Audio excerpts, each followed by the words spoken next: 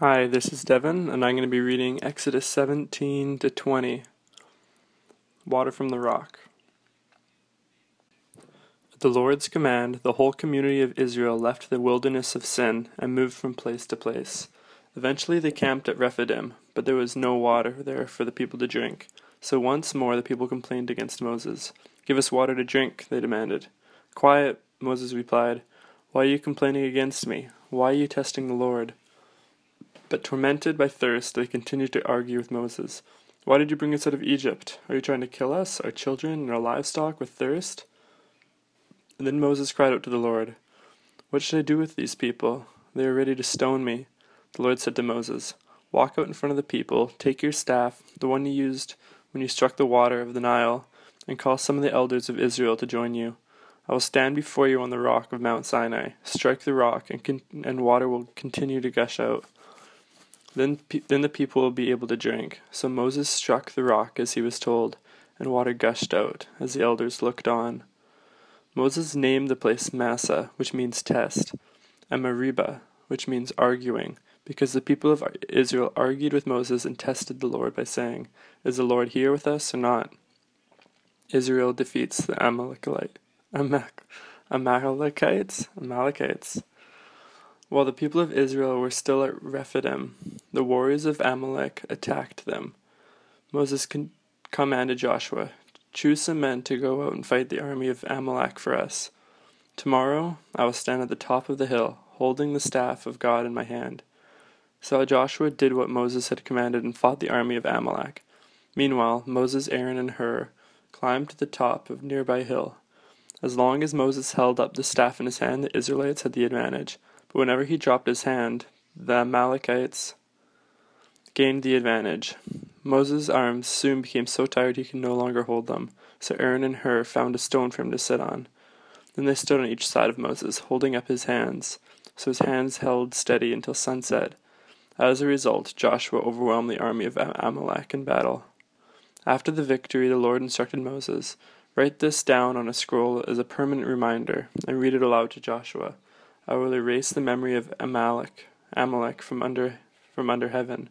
Moses built an altar there and named it Yahweh Nissi, which means "the Lord is my banner." He said, "They have raised their fist against the Lord's throne, so now the Lord will be at war with Amalek generation after generation." Jethro visit to Moses. Moses' father-in-law Jethro, the priest of Midian, heard about everything God had done for Moses and his people, the Israelites. He heard especially about how the Lord had rescued them from Egypt. Earlier, Moses had sent his wife, Zipporah, and his 2 sons back to Jethro, who had taken them in. Moses' first son was named Gershom. For Moses had said, when the boy was born, "I have been a foreigner in a foreign land." His second son was named Eliezer. For Moses had said, "The God of my ancestor was my helper. He rescued me from the sword of Pharaoh." Jethro, Moses' father-in-law, now came to visit Moses in the wilderness. He brought Moses' wife and 2 sons with him, and they arrived while Moses and the people were camped near the mountain of God. Jethro had sent a message to Moses saying, "I, Jethro, your father-in-law, am coming to see you and your wife and your 2 sons." So Moses went out to meet his father-in-law. He bowed low and kissed him. They asked about each other's welfare, and then went into Moses' tents. Moses told his father-in-law everything the Lord had done to Pharaoh in Egypt on behalf of Israel. He also told them about all the hardships they had experienced along the way, and how the Lord had rescued his people from all their troubles. Jethro was delighted when he heard about all the good things the Lord had done for Israel, as he rescued them from the hand of Egyptians. "Praise the Lord," Jethro said, "for he has rescued you from the Egyptians and from Pharaoh. Yes, he has rescued Israel from the powerful hand of Egypt. I know how the Lord is greater than all other gods, because he rescued his people from the oppression of the proud Egyptians." Then Jethro, Moses' father-in-law, brought a burnt offering and sacrifices to God. Aaron and all of the elders of Israel came out and joined him in a sacrificial meal in God's presence. Jethro's wise advice. The next day, Moses took his seat to hear the people's disputes against each other. They waited before him from morning till evening. When Moses' father-in-law saw all that Moses was doing for the people, he asked, "What are you really accomplishing here? Why are you trying to do all this alone when everyone stands around you from morning till evening?" Moses replied, "Because the people come to me to get a ruling from God. When a dispute arises, they come to me, and I am the one who settles the case between the quarreling parties. I inform the people of God's decrees and give them his instructions."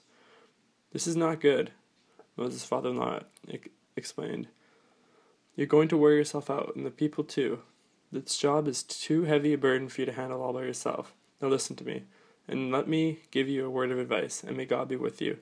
You should continue to be the people's representative before God, bringing the disputes to them. Teach them God's decrees and give them his instructions. Show them how to conduct their lives, but select from all the people some capable, honest men who fear God and hate bribes. Appoint them as leaders over the groups of 1,150 and 10. They should always be available to solve the people's common disputes. But have them bring the major cases to you. Let the leaders decide the smaller matters themselves. They will help you carry the load, making the task easier for you. If you follow this advice, and if God commands you to do so, then you will be able to endure the pressures, and all these people will go home in peace." Moses listened to his father-in-law's advice and followed his suggestions. He chose capable men from all over Israel and appointed them as leaders over the people. He put them in charge of groups of 1,150 and 10. These men were always available to solve the people's common disputes. They brought the major cases to Moses, but they took care of the smaller matters themselves. Soon after this, Moses said goodbye to his father-in-law, who returned to his own land. The Lord reveals himself at Sinai. Exactly 2 months after the Israelites left Egypt, they arrived in the wilderness of Sinai. After breaking camp at Rephidim, they came to the wilderness of Sinai and set up camp there at the base of Mount Sinai. Then Moses climbed the mountain to appear before God. The Lord called to him from the mountain and said, "Give these instructions to the family of Jacob. Announce it to the descendants of Israel. You have seen what I did to the Egyptians. You know how I carried you on eagle's wings and brought you to myself. Now if you'll obey me and keep my commandments, you'll be my own special treasure from among all the people on earth.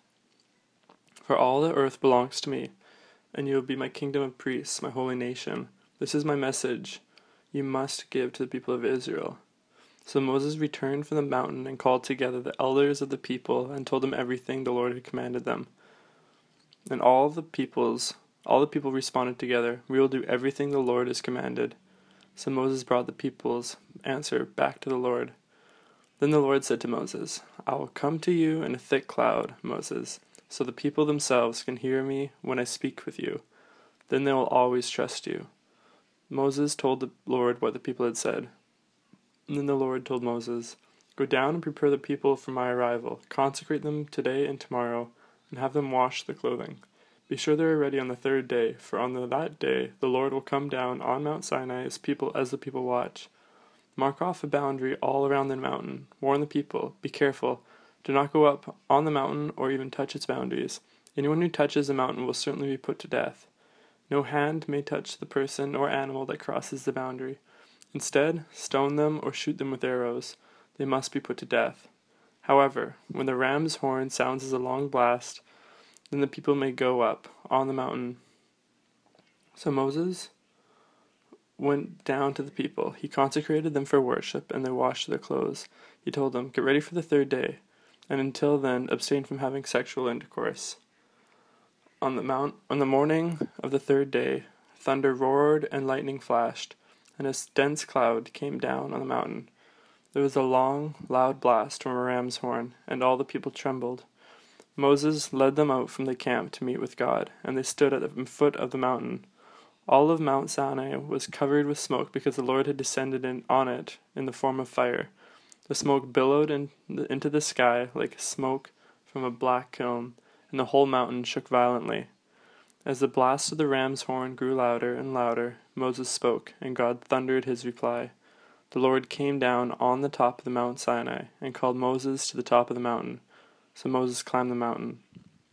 Then the Lord told Moses, "Go back down and warn the people not to break through the boundaries to see the Lord, or they will die. Even the priests who regularly come near to the Lord must purify themselves so that the Lord does not break out and destroy them." But Lord, Moses protested, the people cannot come up to Mount Sinai. You already warned us. You told me, mark off a boundary all around the mountain to set it apart as holy. But the Lord said, go down and bring Aaron back up with you. In the meantime, do not let the priests or the people break through to approach the Lord, or he will break out and destroy them. So Moses went down to the people and told them what the Lord had said. Then God gave the people all these instructions. I am the Lord your God, who rescued you from the land of Egypt, the place of your slavery. You must not have any other God but me. You must not make for yourself an idol of any kind, or an image, or of anything in the heavens, or on the earth, and the sea. You must not bow down to them, or worship them, for I, the Lord your God, am a jealous God, and will not tolerate your affection for any other gods. I lay the sins of the parents upon their children. The entire family is affected, even children in the third and fourth generations of those who reject me. But I lavish unfailing love for 1,000 generations on those who love me and obey my commandments. You must not misuse the name of the Lord your God. The Lord will not let you go unpunished if you misuse his name. Remember to observe the Sabbath day by keeping it holy. You have 6 days a week for your ordinary work, but the seventh day is a Sabbath day of rest, dedicated to the Lord your God. On that day, no one in your household may do any work. This includes you, your sons and daughters, your male and female servants, your livestock, and any foreigners living among you. For in the 6 days the Lord made the heavens, the earth, the sea, and everything in them. And on the seventh day he rested. That is why the Lord blessed the Sabbath day and set it apart as holy. Honor your father and mother, then you will live a long, full life in the land the Lord your God is giving you. You must not murder, you must not commit adultery, you must not steal, you must not testify falsely against your neighbor. You must not covet your neighbor's house. You must not covet your neighbor's wife, male or female servant, ox or donkey, or anything else that belongs to your neighbor. When the people heard the thunder and the loud blast of the ram's horn, and when they saw the flashes of lightning and the smoke billowing from the mountain, they stood at a distance, trembling with fear. And they said to Moses, you speak to us and we will listen, but don't let God speak directly to us, or we will die.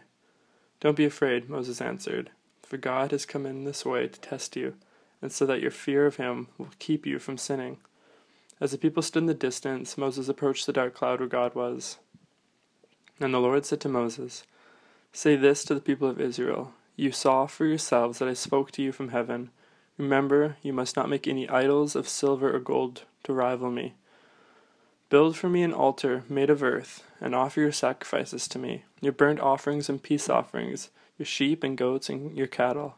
Build my altar wherever I cause my name to be remembered, and I will come to you and bless you. If you use stones to build my altar, use only natural uncut stones. Do not shape the stones with a tool, for that would make the altar unfit for holy use. And do not approach my altar by going up steps. If you do, someone might look up under your clothing and see your nakedness. And that is Exodus 17 to 20.